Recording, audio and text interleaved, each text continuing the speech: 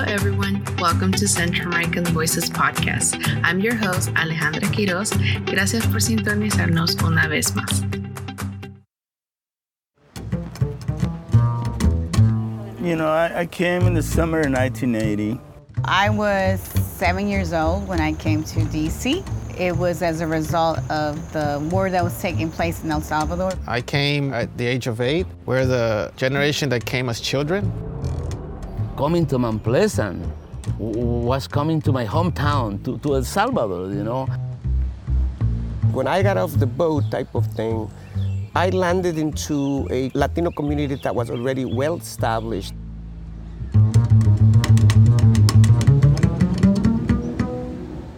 So today we are with the crew of La Mamplesa film. Today we are with Cindy Centeno and Kike Aviles. Bienvenidos. And I would like to, start with a little bit of their introduction. So, Kike. Mi nombre es Kike Avilés y yo soy de El Salvador y he vivido en Washington, D.C. por 41 años. Yo llegué en 1980 y fui parte de toda esa ola que empezó la fuga, ¿no? De diáspora, la diáspora salvadoreña. Y he vivido aquí en la ciudad, ¿no? Desde entonces, y soy actor, poeta y loco. Loco, that's correct. Bienvenido, Kike, bienvenido. Cindy? Yeah, hola, mi nombre es Cindy Centeno. My name is Cindy Centeno. I am a proud daughter of Salvadoran immigrants. I was born here in the United States, so I'm first generation. And so I've been here since I've been born, over 25 years. And I, born and raised in Arlington, Virginia, so right outside the DC area. And mis padres son de San Miguel, El Salvador, specifically. And I'm a filmmaker, photographer, media producer. And with La Mamplesa specifically, I'm one of the producers, and specifically an impact producer. So, yeah. Yes, bienvenidos, welcome. So just to start a little bit, I wanted to ask a little bit about what is La Mamplesa? Like, if you could tell me a little bit about the film. Yeah. Go ahead, Cindy. Okay. Yeah. Okay. So La Mamplesa, An Uprising Remembered is a documentary that basically retells the story of the 1991 Mount Pleasant uprisings here in Washington, D.C. Mm-hmm. And what sparked the uprising was when a young Salvadoran man, Daniel Gomez, was shot by a police officer. And so this film specifically, it brings a community into the conversation and gives them an opportunity to retell what happened, what led up to those events, the days of the uprisings, and then also, what were some of the long lasting effects and impact of that, period of time. And it's really told through the story, through the eyes of artists and poets like Kike, and musicians, but the community itself that lived it, that went through it, that experienced it. They are given, an opportunity to share their experiences. And so it's a very powerful film. And it's, we released it in mid 2021, so summer of last year. And since then, it's just been incredible. The reception has been really, really powerful. And this is a piece of DC history, but also Salvadoran history that has not been taught in schools, has not really been heard about. And so it's just been incredible to share that. And have it be really lifted up through the community and through the Salvadoran diaspora, and build that community around it. So, yeah, definitely. Yeah, in La Mamplesa, it's a street. It's Mount Pleasant Street. It is Mm. just that we Latinos, we just call it La Man Plaza. Oh, okay. And it's a very short street. It's probably about 10 blocks. And it's the only place that's left in DC of what was at one point a huge Latino barrio, no? Mm. And there were different sections of the city that were part of that. And there was Adams Morgan, which is another neighborhood, Mount Pleasant, Mhm. and Columbia Heights, and each one had kind of like their own feel. And during the riots, because it Mhm. was three days of rioting, fighting against the police because people, mainly Salvadorians, were sick and tired of being harassed by the cops over and Mhm. over and over and over. They took us as the new kid on the block, Mm. so they could, do to us or with us whatever they wanted. Mhm. So when this guy gets shot, it was Cinco de Mayo, and everybody was out, the restaurants have like their specials and people drinking and so on and so forth. Um, and the shooting of this guy, this cop, this DC cop, shoots him in the chest, Mm. and word got out that he was already handcuffed, and that Mm. was the spark. And Oh, it went on for 3 days, so it was this fight, cat and mouse kind of thing, tear gas all over the place. But it was this one moment when the Salvadorian community, along with the Black community and other communities, because I mean, it was not just a Latino riot or uprising, whatever word you want to use, okay. because everybody that had grown up and that lived among us Mhm. um, came out. And the second day, there was no way to staying in because all the tear gas was getting into people's houses. So of Mhm. course you had to come out and gasp for air, So very so I just want to point that out, Mhm. and that it was not just because a lot of people looked at it a bunch of vandals, about looting, and that did happen, you know. Places were set on fire, businesses were broken into, police cars were burned. I mean, we were lucky that no police officer or no other person got Mhm. shot or killed because it was violent.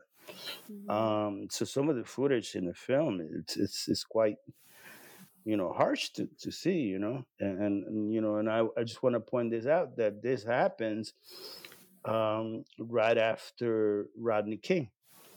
Mhm. So we had seen the images of Rodney King being beaten to a pulp a year before. Mhm. Um, and then the following, so this happens in May. I think the following year is when the verdict comes down and the cops get acquitted in LA, and LA goes up on fire. So Mhm. we were kind of like a prelude to those riots, so this whole thing of Black Lives Matter and defund the police. I mean, these are things that have been a presence in our communities for Mhm. decades. Not to this day, Yeah. this is something that keeps on happening. So I just want to kind of uh, Mhm. put it into context in that sense, that there's a change of historical change that somehow we fell into, and the film, I think, captures that moment of Mhm. that chain, that link, you know, through this 1 hour movie. Yeah, and I think that was something I was gonna ask. I didn't know it was a straight, the name, the Mamplesa, and then it's what Kiko was saying, how like yeah, there was looting, and I felt like sometimes when we talk about a little bit about media, because I didn't know this right, like this whole like uprising happened. I feel like when we talk about issues like that, they always like are overshadowed by like business getting into breaking into riots, looting, and all that, and it takes away the main focus of what we're fighting for, right? I think we have seen it through decades. This happens in the I'm sorry, I'm confused when this happened. This 1991. 1991. It has been what, like 30 plus years. exactly. And and even over the 30 something years that happened, we tend to see that when there's an uprising, we always get overshadow the main message.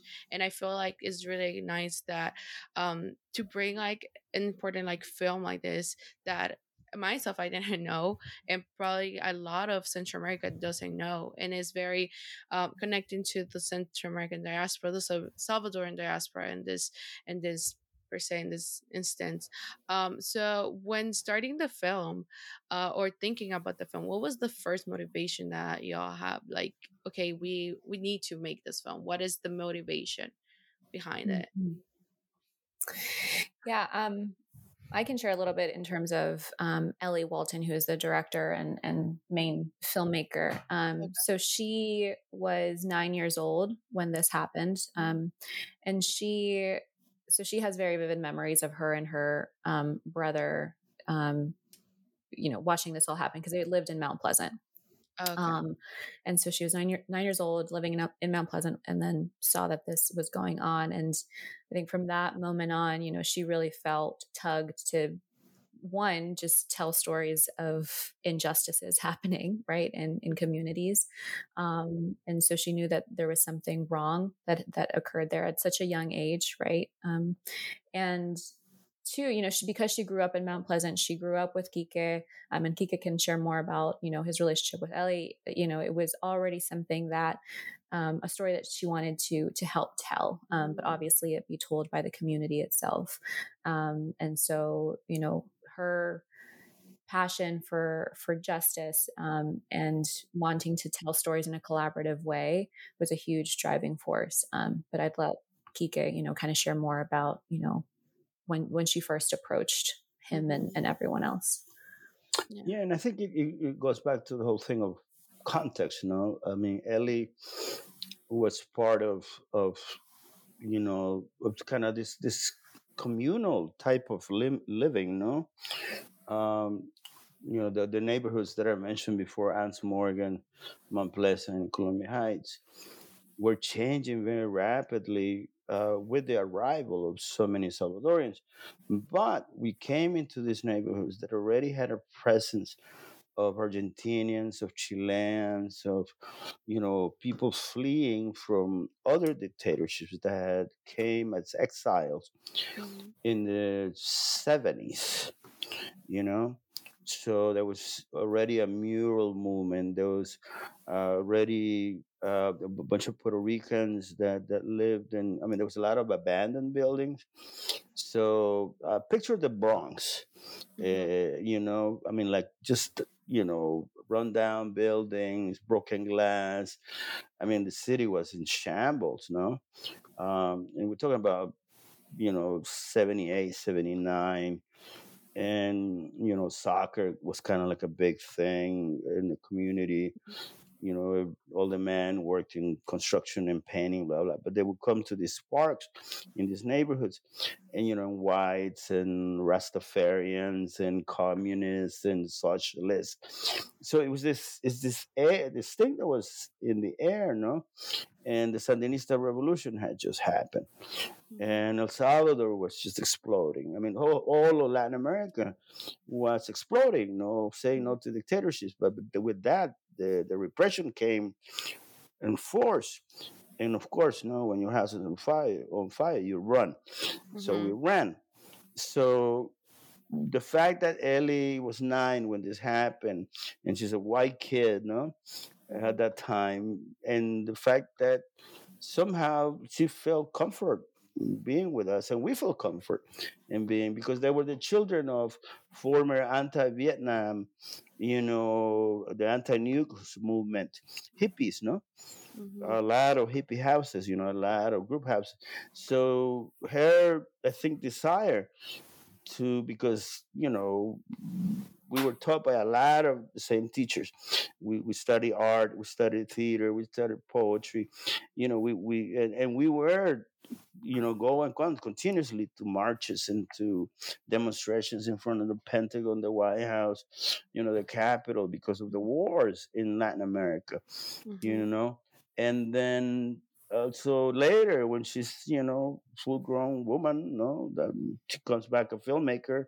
I guess she went to Europe for a while, and when she comes back, she's making films. Mm-hmm. So and I think that her desire was one is like, I want to catch this memory as long as I have it in some kind of vivid way in my head.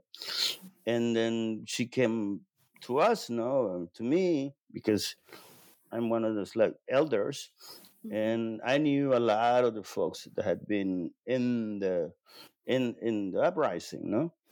Um, and so I helped her make a lot of those contacts, and then from then on, the film started moving. No. Wow.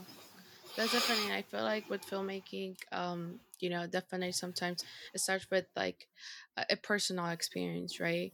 And I can only imagine, what her, like it happened when she was 9, and I think like, for example, us, even like in our life, we have moments like that, right? You see me being a filmmaker, and Kike, you being like an artist. Like I feel like a lot of stuff that we do is motivated by our own experience.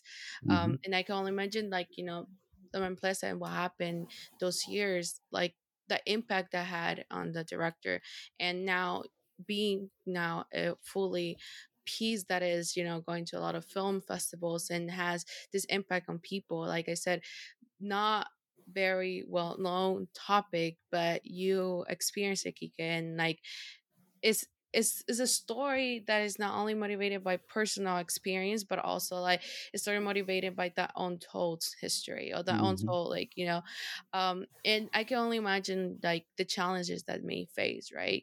Specifically coming with like archives, and you know so tell me a little bit about the challenges, like what happened, what in that creation, that whole production of the film.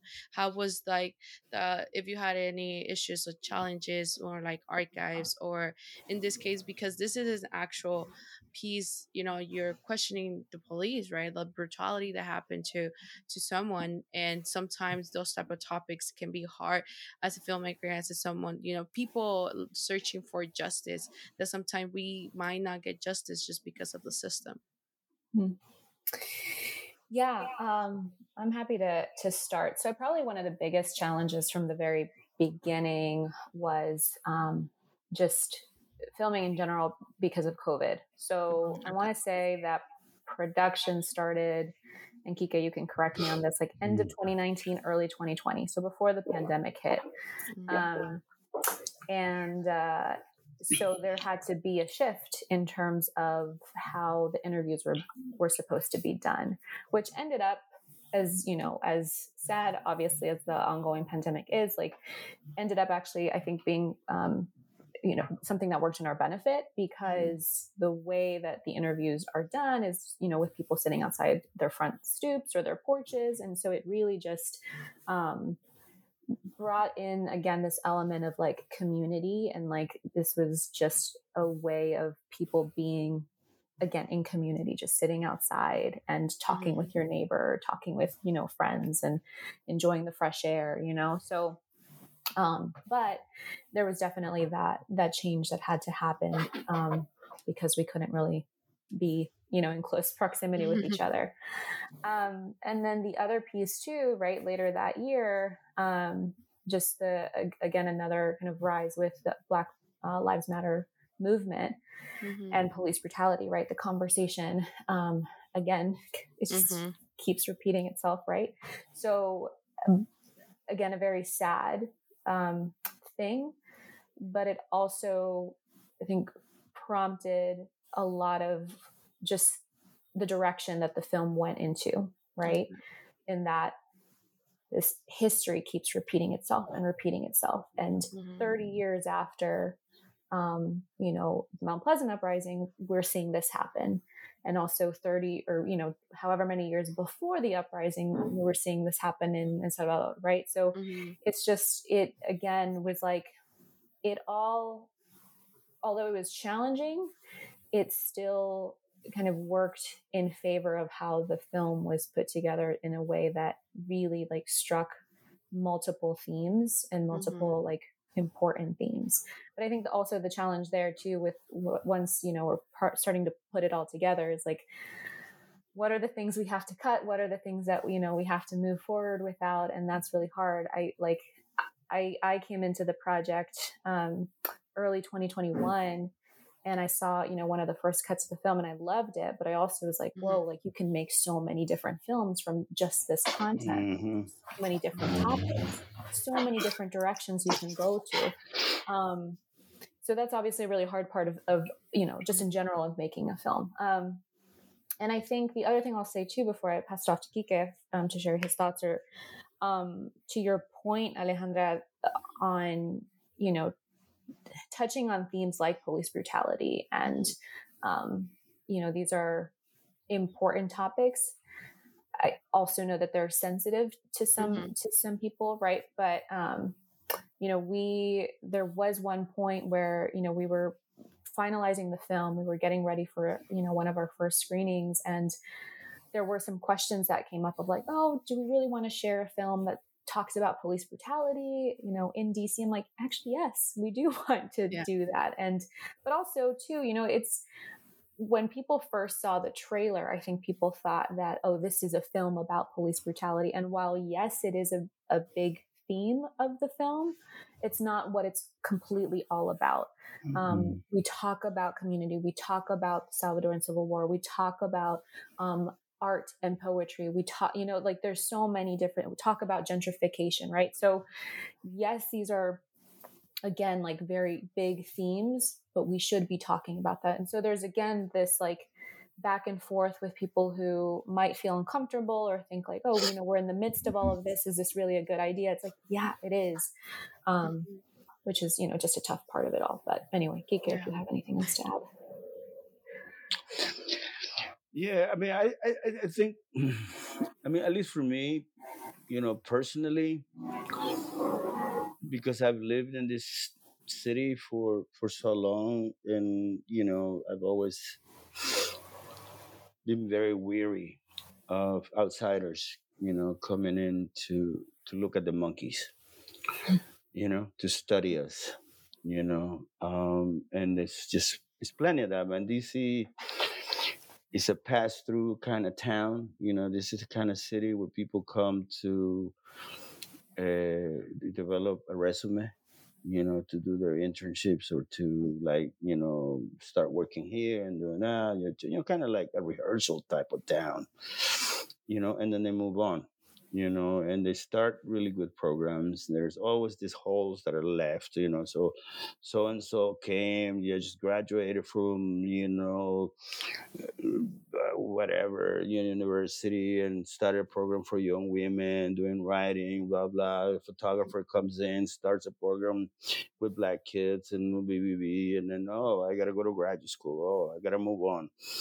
But it's that type of town, no?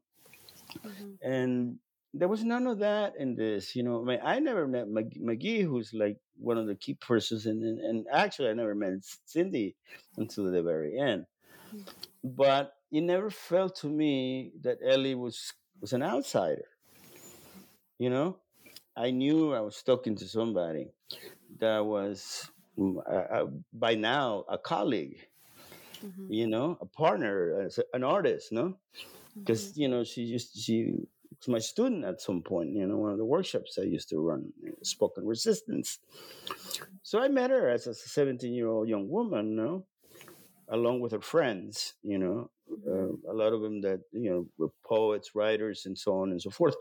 And I was already kind of coaching kids, young people, and then when she came back, we worked in some, I did like little parts here and there and all the stuff that she was working. And I knew she was making film, but, but it just never, for me, it just felt natural. to work with her. Um, I did not know we were making a film till like probably a year into the process, and I'm like, oh, okay, she's making a film. That's what she keeps showing up and telling me to dress up as this and this and that and the other, whatever, you know. But but it had that, and then when it came together, and like Cindy said, the pandemic. I mean, like Ellie could not be at the premiere of her film because she got COVID. And everybody, we were still scared as hell. I think it was brave. It was something, but it needed to be done, no? And I think that uh, and I hope that Cindy gets to talk about the reactions, the impact that this film has had on young Central Americans, mostly educated, mostly university students. I mean, the response that this thing has generated, and I think Cindy should talk about that. It's perfect. It's like you were reading my mind, because I was like, we're talking about challenges, but and really quickly before I touch on the impact, you mentioned something, Alejandra, in terms of the archival footage and content. And Rick Reinhardt, who is a photographer in the area, he had boxes and boxes of photographs that he took during the uprising and of the community. And so a lot of the stuff that you see in the film is that archive content. And that came, again, from within the community. And that helped so much. And I think that speaks to, again, this big point with Ellie and with our entire team, that we are very collaborative in everything that we want to do. We want to make sure that we're talking to the right people, that we have a lot of voices part of the process. And so, it's just been an incredible thing that's been able to happen. But so to Kika's point, the impact of this film. So I don't even know when I joined, this was like March of 2021, Ellie had reached out to me and said, there's this film about Salvadoran community in the DC area, and, shared a little bit about the uprising. And I was like, what is this? I've never heard about this. And again, I was just across the bridge, like in Arlington, but I had never heard about what had happened. And I immediately was intrigued. And so I watched the first cut. I was so hooked, and I was like, yes, I want to be a part of this. And so I was brought on to lead our crowdfunding campaign. So we needed to raise $25,000 to help finish the film, for final editing, sound mixing, to pay honorariums to the memory keepers, a bunch of other stuff. It takes money, right, to make a film. And so we decided to go the crowdfunding route, and we just posted on social media. We started a GoFundMe. We posted on social media and said, hey, this is a film about this. And we reached out to communities or groups, organizations that we knew from the DC area, Mount Pleasant area, but also people that we just did research on, like who are the Salvadoran academics and people who are in this area. And word just spread super, super fast. I want to say we were able to reach the $25,000 goal. I can't remember, but maybe within a week and a half, something like that. And we decided to extend that goal to 30,000. And we reached that as well, just within a few days after. I mean, the impact has been incredible. The engagement has been incredible. We were receiving messages, voice memos, videos, pictures through our Instagram of other people in the community sharing testimonies from their parents or their own testimony, saying, yeah, I lived above, the laundromat or something, or I lived down the street. My dad was there when this happened. They started sharing all of this, and we were like, oh my gosh, because again, this film is only a piece of the story. There were obviously many, many others who experienced this, but people were so excited, and they were like, thank you for sharing this story, because our stories aren't being told. And, it's incredible to see something like this, or, people my generation saying I've never heard about this.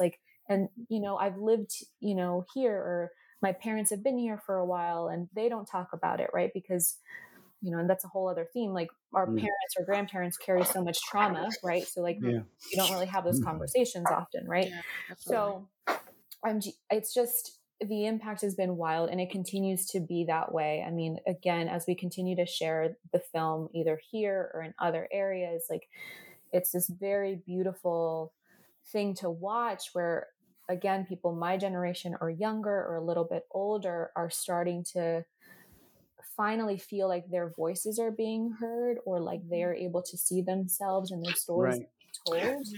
And I'm going to interrupt you because one of the things that has stood out for me is like people saying, "When the fuck have you been? We needed this," Yes. One of the most beautiful, kind of, I'm a poet, so I think in that way.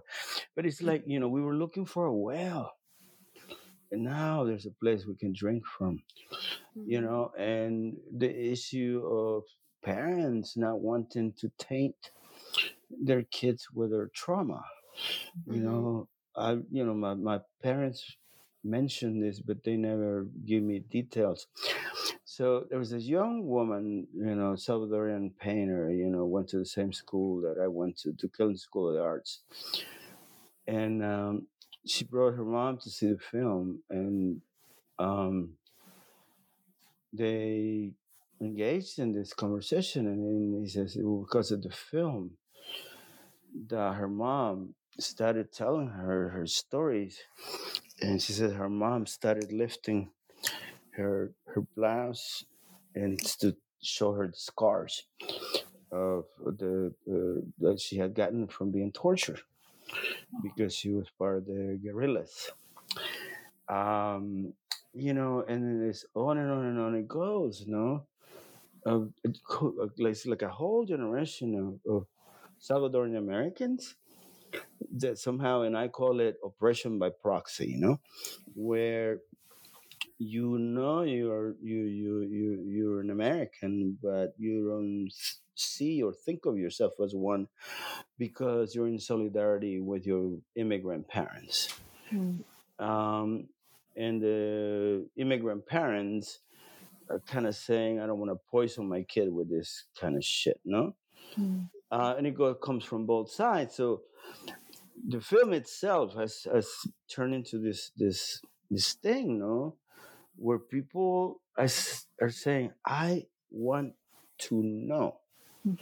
And I've heard that, so many times over now. And I think Cindy has had that experience, because she's one of those folks, that, college educated from Salvadorian parents, and some of them are mixed, mixed como tú, Honduran, Salvadorian, and you name it, Colombian, Salvadorian, but I mean el mixeo, but that the film has had this impact on a young generation that had no idea that this is part of DC history, and that's the big fight to get this thing into the DC public schools curriculum, because Latino students in the DC public school system, Latinos, there's not even a sentence about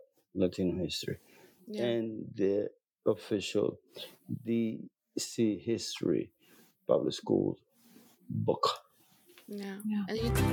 Hey, I know we don't like ads, but before we continue with the episode, I wanted to tell you that if you like our content, it would mean a lot if you can leave us a review on Apple Podcasts or follow us on Spotify. Also, don't forget to follow us on the rest of our social media platform. And now let's continue with the episode. No, I feel like one of the things that, while you guys were talking, that kind of stood out to me is like what Kika said, like I feel I'm pronouncing Ellie is the director, right? That's okay, yeah. So Ellie, you didn't see her as an outsider, and I feel that is so important when making films, in this concept of Central American films. That, as Kika says, we are so used to people making films about us with no relation right? We talk about films made about Central Americans over there in the region. We're talking about like our experience, but no connection at all. Not like the sense of, you know, being part of. And because those films are the ones that sometimes make it to educational curriculums, or sometimes we don't feel seen because that does not reflect us, that is not who we are. And specifically like about this film Lemon Plaza is like, it's about community. And something that I love what Cindy said, that for me, when Cindy approached me, she sent me a DM on my personal one and on the podcast one, and I was like, wow, I want to know more. I'm a filmmaker myself, so I was like, I want to know more because this is something I didn't know. And it's true, like, in my head I started thinking, okay, like, how does this like archive happen? And to know that it was from the community, right? And the response that you see the Cindy shares is like, is this overwhelming huge like positive response is what to me is like, this is why we need films, right? This is why we need platforms. This is why we need things made by people who have experienced it, people who have a proxy, like, from the incident, from the identity, from the community, from the location, because we are so used to, and in the film industry, we're so used to making films about something, but it's like, where is the connection?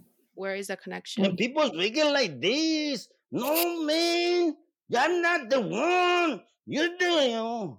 Can you do a thicker accent? It's true, like, I feel like we're so used to in film or even media, like, oh, oh my god. No, it's like so many Law and Order episodes where the maid, no, the maid, or at the hotel, the maid walks in and runs into the body. He says, "Ay, Dios mío!" Or they go like this. Yeah. Yes. I don't know. Okay. It's true. No, But I mean, it's so true. It's so true. And even with documentaries, I think, I've been so we got into the San Diego Latino Film Festival last fall, and which was awesome. But even thinking about film festivals too, like, what are the stories that are being told and shared through there, and where are they coming from, right? Like, what are the films that are getting the most, I guess, spotlighted or whatever? And often, we see, when we think about Latin American cinema or film or documentaries, you see Mexico, Chile, Argentina, Puerto Rico, like, and they all deserve it, right? Of course, but you don't see a lot of Central America. You just don't. And it's like, we're out there, we're making stuff. But I think, there's more, like, we need to make sure that we're getting that same platform and opportunity. And to your point too, Alejandra, like, we need to do it ourselves too. We need to be the ones that take the mic and talk to our parents, talk to our grandparents, because like Ike said, we're hungry for this. Yes. We're wanting to learn more. We want to hear. And again, like, when I was 13 years old, did I want to sit down and talk to my dad? And he, ya empezando de nuevo, like, ay, cuando yo era niño, like, no, at that age, I was very naive and didn't want to hear it. But obviously now, as an adult, right, I do want to hear that, and I value that more. But I'm also seeing that our even younger generation, 15-year-olds, are also very intrigued by it. And that's amazing to watch and to see. And because these conversations about police brutality and trauma and all of this, they're happening more openly. I think progress has been made in some sense there. And so I think that offers a lot of folks an opportunity to, just get that kind of light bulb going and think like, like, I wonder, what was my parents' experience? And so another piece of this film and project is to say, hey, like, especially with like the phones that we have nowadays, right? Like you can record an interview with your mom. You can do an audio recording with your grandparent. You do this. You start to take ownership of your memories and of your story, of your family story, because we need it and it's important. I mean, months ago, I just sat down with my mom, like half an hour before she left for work. And I was like, Mom, let me just ask you a couple questions about why you came to the US. And I asked her that question. And then I had this picture of her that was taken soon after she first came to the US. And, you know, I put it in front of her and I said, you know, if you could talk to her and give her advice or tell her something, what would you tell her? That one question opened up an entire thing. And that was just a 20-minute conversation with my mom. And I just was like, it was just incredible to see. Did she come back from work and have more to say? I left before she was able to come back, but she cried, and I showed her the video. I'll have to. I thought I shared it with you, Kika. I'll have to share it with you. Yeah. But just talked about the Civil War and talked about what she experienced and had this beautiful. But again, like we need to talk to our parents. We need to be the ones that do this because those stories are important, and that's also the best way we're going to learn. Right? Talk to them. So, yeah. And the one last thing I'm going to say, because I got to go to talk to a Salvadorian scholar, Mr. Jose Centeno. No, is that there was this guy, Howard. He was a good friend of my sister, Ana Elsa, and he passed away. But one day, just hanging out, bunch of families together, and he said, if you ask the oldest person in your family about the memories they have of the oldest person in the family they remember, he said, there you have shitloads of stories. And that is one of the problems, I think, that we have with the way the word history has been ingrained in us. That history, when you study history, it means you study white, pasty people wearing tights and pointy shoes. The founding fathers. And nowadays they will be called queer or funny dressing people. But our histories, no. So if you go back, we look the way we do because we've been here, motherfuckers. How old is your country? 400 years old. Oh. Our people, our blood has been here for millennia, this whole definition of an American, no? Hell with that, we've been here for millennia, back and forth, back and forth, back and forth. And we look the way we look because, colonialism, but the same fact that, we are Native Americans. We're Mayans, we're Incas, we're, you name it, Garífonas, we are lo que tú quieras, tú sabes. So, in that sense, I think that we're still, in this moment where after the pandemic, the world has gone back to normal, and what the industry is feeding you is a bunch of images of Black, white, and Asian people having children, ordering pizza, you look at every commercial, no? And Latinos are still not seen. There's very few Latinos in commercials, so I grew up in the 80s when I decided that there were no parts for me in Broadway or Hollywood.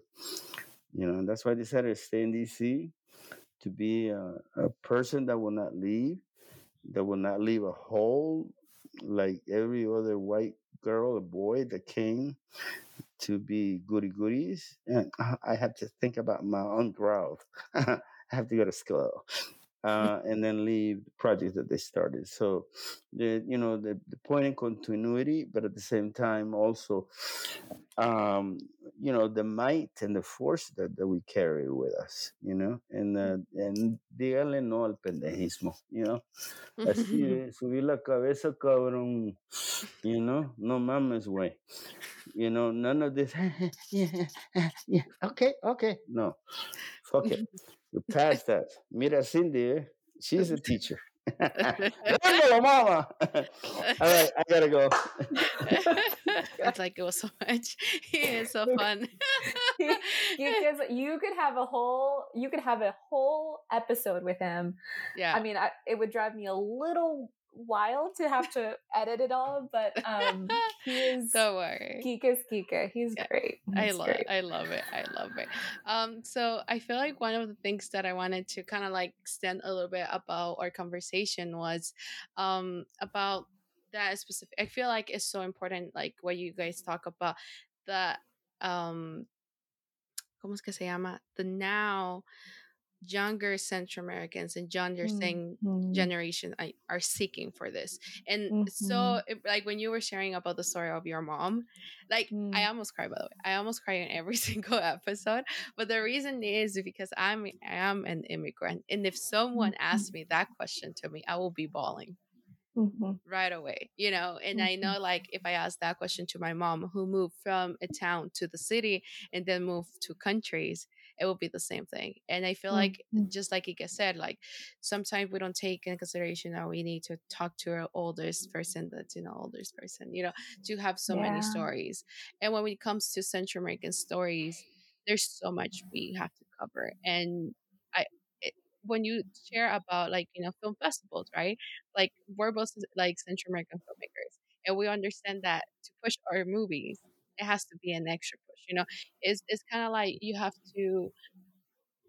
It's sad to say this, but it has to, like, you kind of needs to be saying, like, no, believe me, my movie's worth it. My movie's worth it. But then it's always the question, like, but like, like we have Chicano movies like this, we have like Argentinian movie like this. What about yours? It's like, because our experience is different. We can always push for that. Like, being Latino is important, but you need to understand that there's little communities inside that. So every is different, and the same way the Chicano and Mexican identity and experience, it's important to be told. In the same way as the Central American, the indigenous, and all the ones. Because if the Latino community is we always talk about, like, oh, we're not represented in media.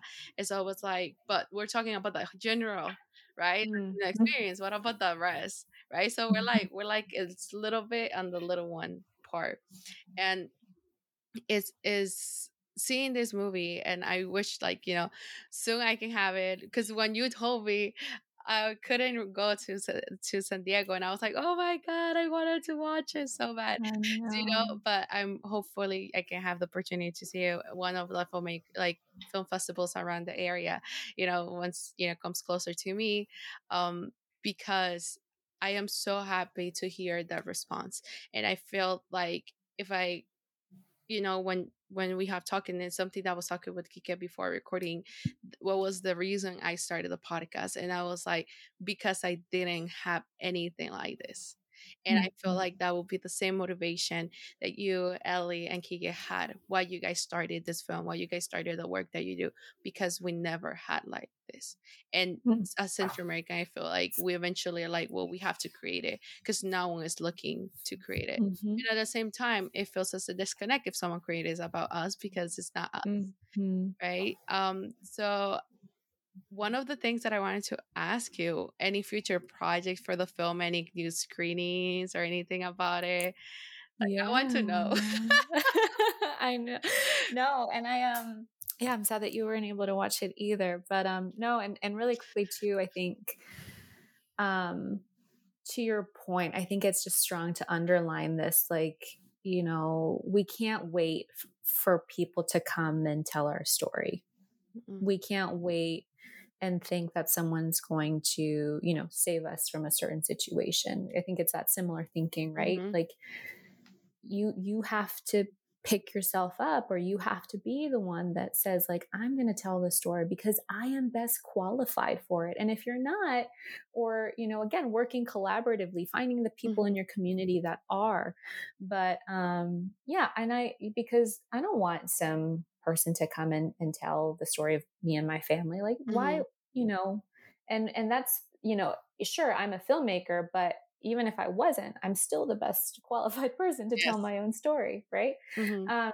And I think that with this project in particular, like Ika mentioned, Ellie was already a part of the community. Yes, she is a white woman, but because she grew up in the community, she was already someone who was well, versed and knew people, but also, even if that wasn't the case, she is someone, again, who's very collaborative in all of her projects. She looks to get people involved in everything. She showed the cut of the film to Kike and Sammy and like everyone, all of the memory keepers, multiple times to get their input on it, right?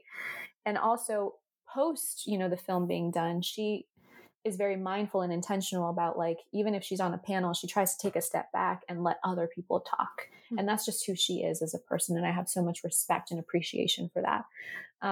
So I think it's important, right? Recognizing what position you're in, what power you have. And also for us as Central Americans, to know that too, like, we might be some of the smallest countries, especially El Salvador, El Pulgarcito de America. We're small, but we're so mighty, and our voices matter, our stories matter.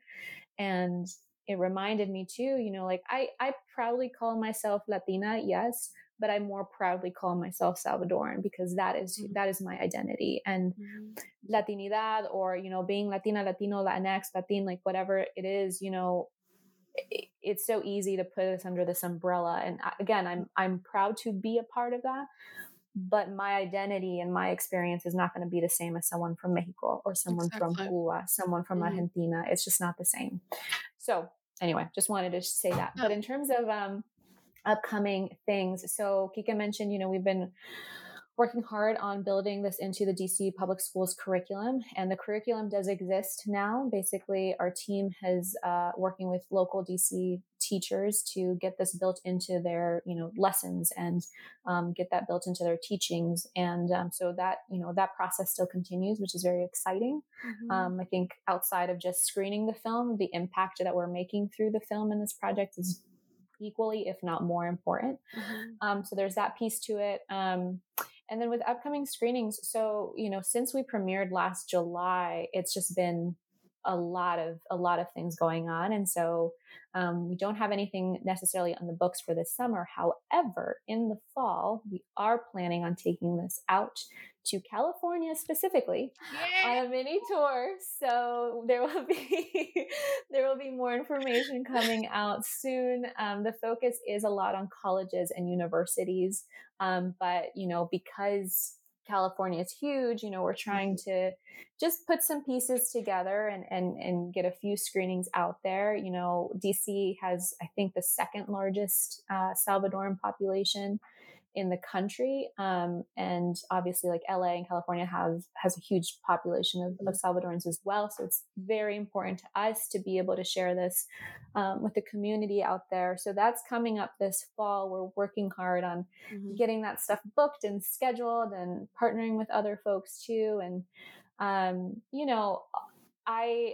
some like goals, what would be nice is if we could take this down to El Salvador, like share the film there. Right. Yes. So that's like dreaming big, and obviously it requires funding. So like we're having those conversations and going through those processes.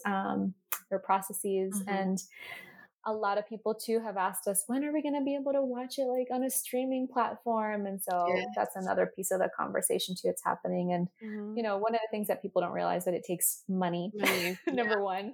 And just like our beautiful country of El Salvador, we also are a very small but mighty team. So, we're working hard, and we're having those conversations. And I think right now our focus through the summer is actually having conversations with people like you, like reaching out to podcasts that are hosted by Central Americans or Salvadorans, and making those connections and getting the word out there about the film, and continuing to have that, and do workshops with organizations or colleges too that we also offer. So it's exciting stuff. It's really this project has been incredible. And like I said before, I think what's more important to some degree, besides making the film and then screening it, is what are we doing with the actual documentary to create long-lasting impact. And so obviously that's a big piece of my role as the impact producer and working on this team. But we're just excited to see what the future holds as we continue to share it and continue to have conversations and continue to hopefully inspire future generations to take up the mic and take their phones and record our histories, record our memories, because it's so important. And I think we often take it for granted. So yeah, definitely. Thank you so much, Cindy.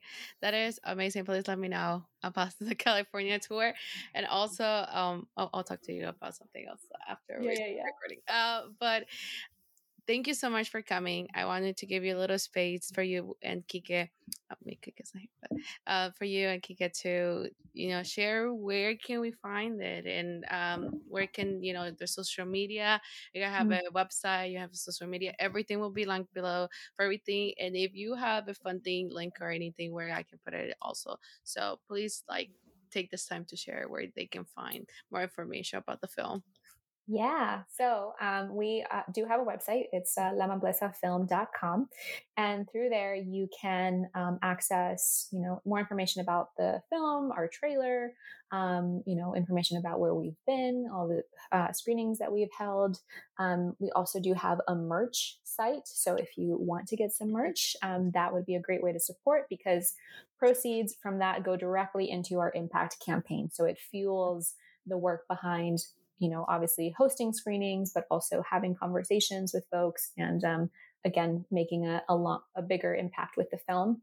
We're also on social media. We're on Facebook and Instagram at La Mamplesa Film. And through there, you get a ton of information as well on what's going on, whether we've are doing podcast recordings, right? Or having screenings, or sometimes we'll do some fun giveaways or even some fun polls, which please, if you follow us, participate in, because some of them are food related. I want to know what the best spots for some Salvadoran cuisines are, like Salvadoran restaurants in certain cities. So I might just be asking for, because I'm curious, but it's also really fun. So you can engage with us there.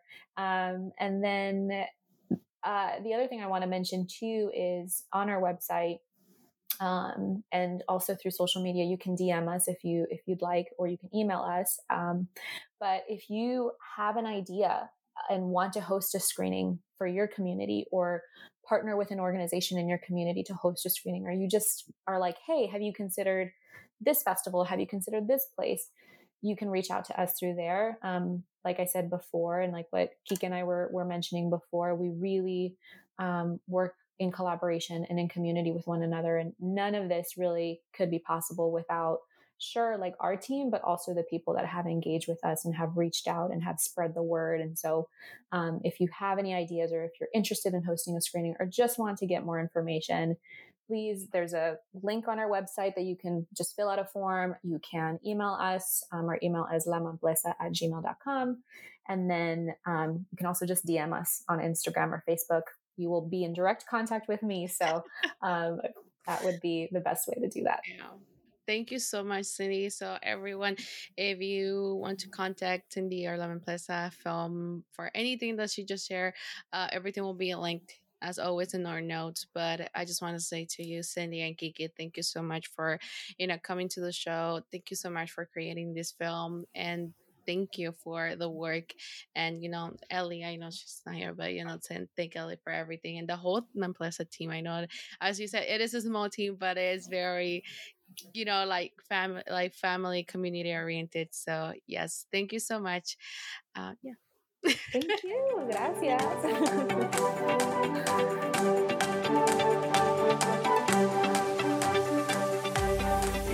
Before I say hasta luego or onto our next episode, if you like our content and would like to support my work, you can join our Patreon or donate through our website. Also, don't forget that year-round we're accepting donation for our Voices Scholarship. All the information is always in the description box. And also, don't forget to come back for our next episode.